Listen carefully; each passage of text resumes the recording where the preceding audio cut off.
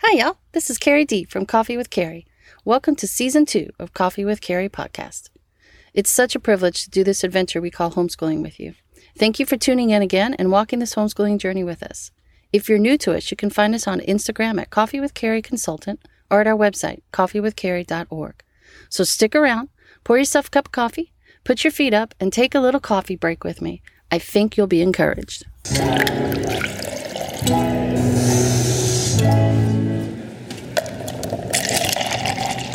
Today I want to talk with you about the secret to being a great teacher. You know, as more and more moms are coming home to homeschool, I hear even more than ever, I can't do this. I can't teach algebra. I barely got through algebra myself. How in the world am I going to teach my own kids algebra? Or stuff like, I don't know anything about chemistry. How am I going to teach it?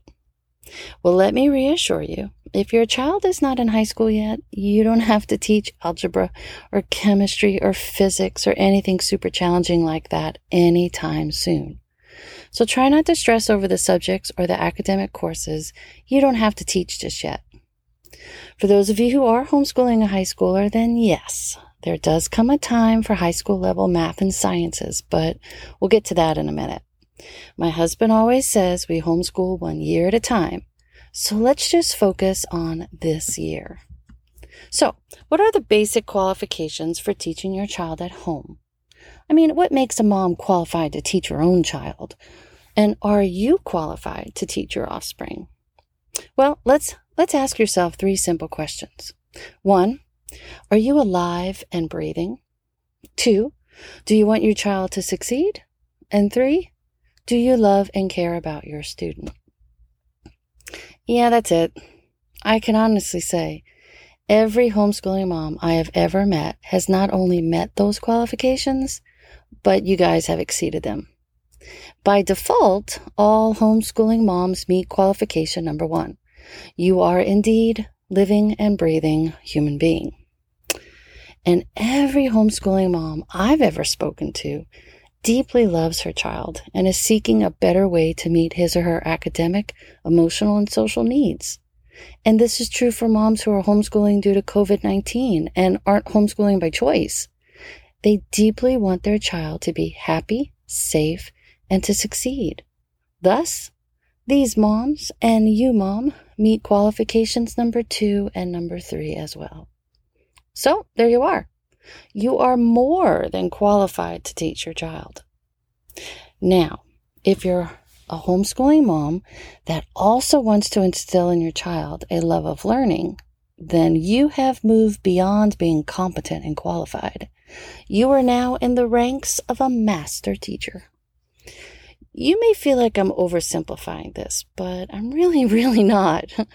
Now, let's get something straight. It is difficult to teach 30 different munchkins with 30 different learning styles, with 30 different academic needs in a classroom setting with state mandates and time constraints. This kind of teaching does require some training, but teaching a classroom full of energetic students is very different than teaching your own child at home. Teaching and mentoring your child in the comfort and safety of your own home, with the freedom and flexibility to teach and learn when and whatever you want, is a blessing. And it certainly doesn't require a degree, a certificate, a license, a PhD, or any kind of past experience. Even in the states with the strictest homeschooling laws like Pennsylvania and New York, the only teacher qualifications required by law in those states is that the teacher has a high school diploma or something equivalent. And in moderate states like California and Arizona, the teacher only needs to be capable or competent. That's quoted. And in some states like Texas and Idaho, no teacher qualifications are needed at all. So you see, even the government realizes that the best teachers out there are those who care about their students and those who are willing to give 100% to make sure their students succeed. Even the government realizes that a mom is overqualified in these areas. So you see, moms, you are already the best person for the job. You are already the best person to teach and homeschool your child. You are already qualified to teach your child at home. God also designed the family for this kind of natural, one-on-one kind of learning. God knew a child's best teacher is and will always be the child's parent.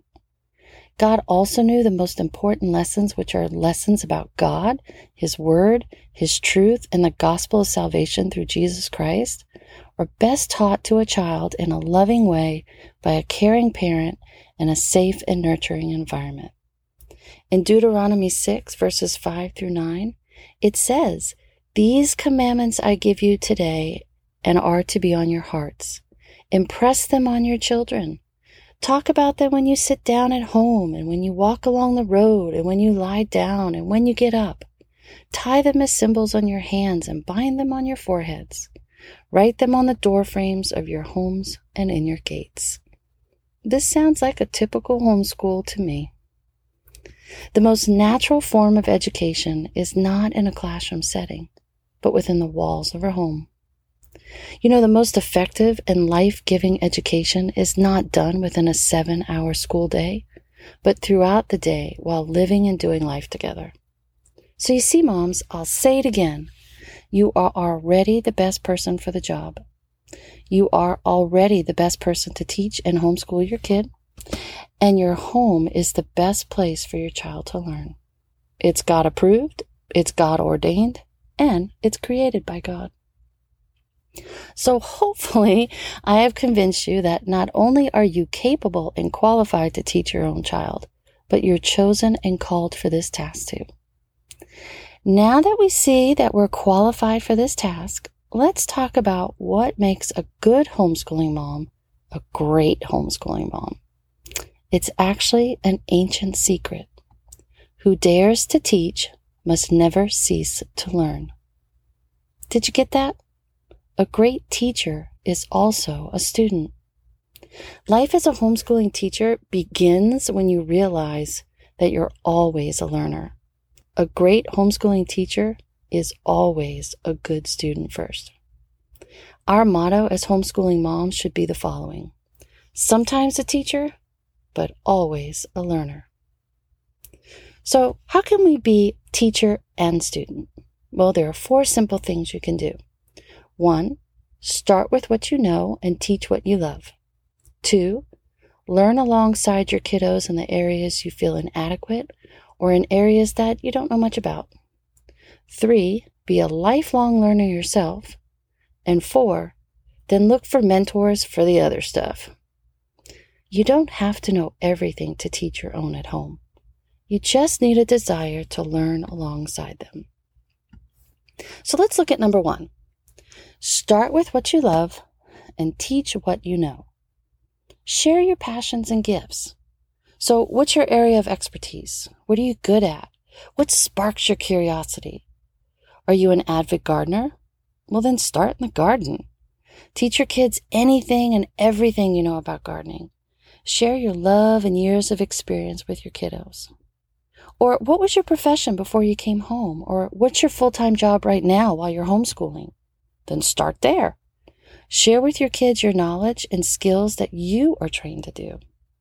Are you a nurse, a lawyer, a mechanic, a small business owner? Then nurses, start with anatomy and human health. That's a great place to start.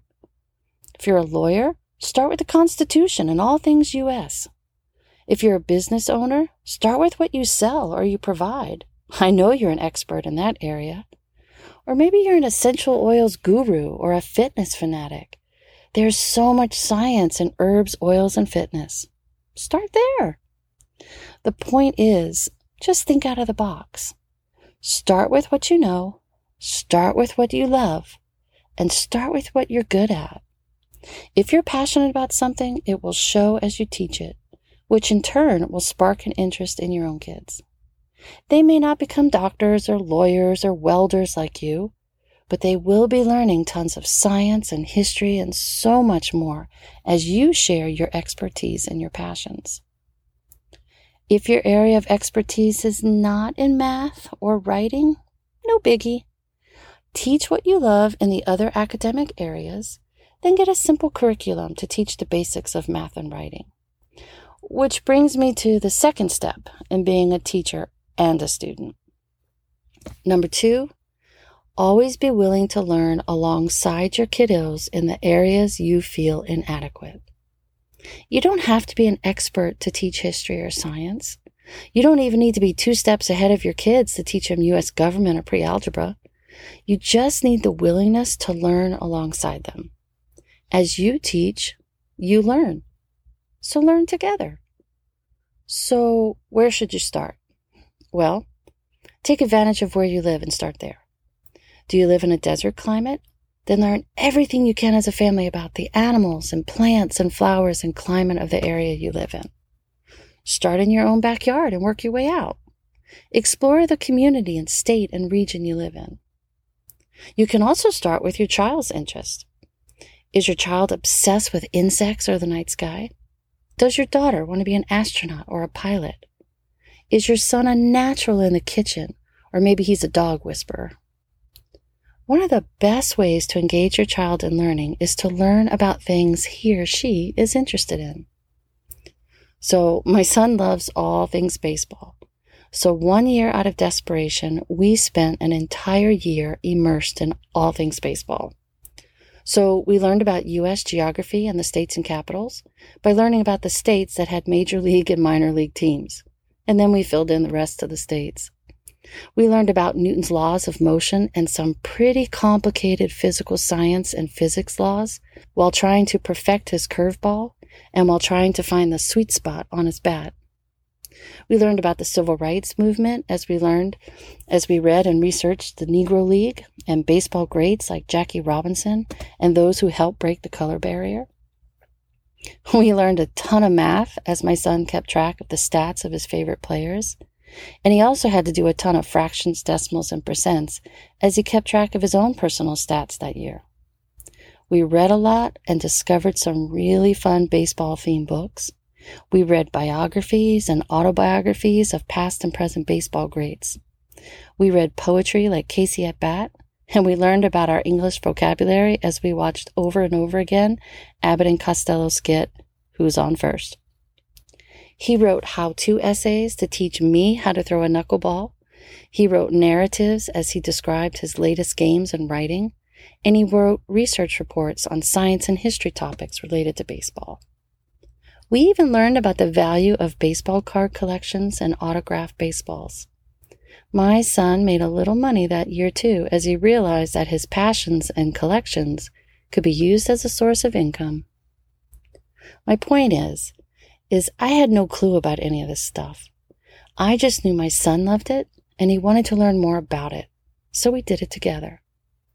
When I tried to learn alongside him, I also figured out how to include most of the quote-unquote necessary and required subjects into our baseball tangents. And don't be afraid to let your child teach you. Remember, to teach once is to learn twice. As your child is teaching you something about what he loves or something he learned, not only are you learning something new, but the new knowledge is being cemented in your child's mind.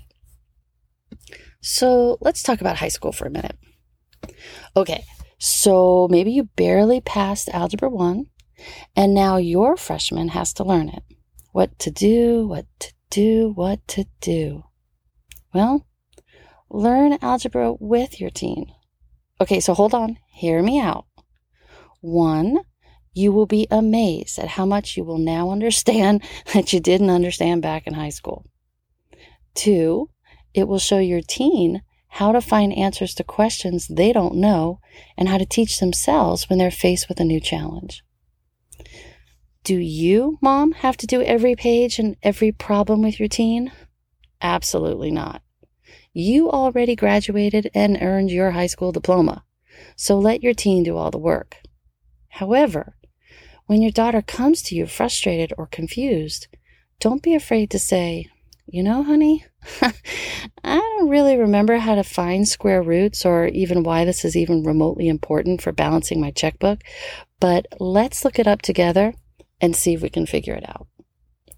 Also, by attacking subjects you struggle with, you're actually doing number 3 on our list on how to be a teacher and a student. And that number 3 is be a lifelong learner yourself. Take up a new hobby or learn a new skill. Let your kids see you learning something new. Take a class. Watch YouTube for directions on how to do something. Read how-to books. Read historical nonfiction books.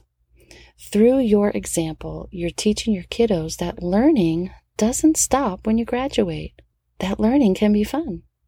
In fact, it's so much fun and so useful that even when you don't have to learn something for a grade, you want to learn something new anyway.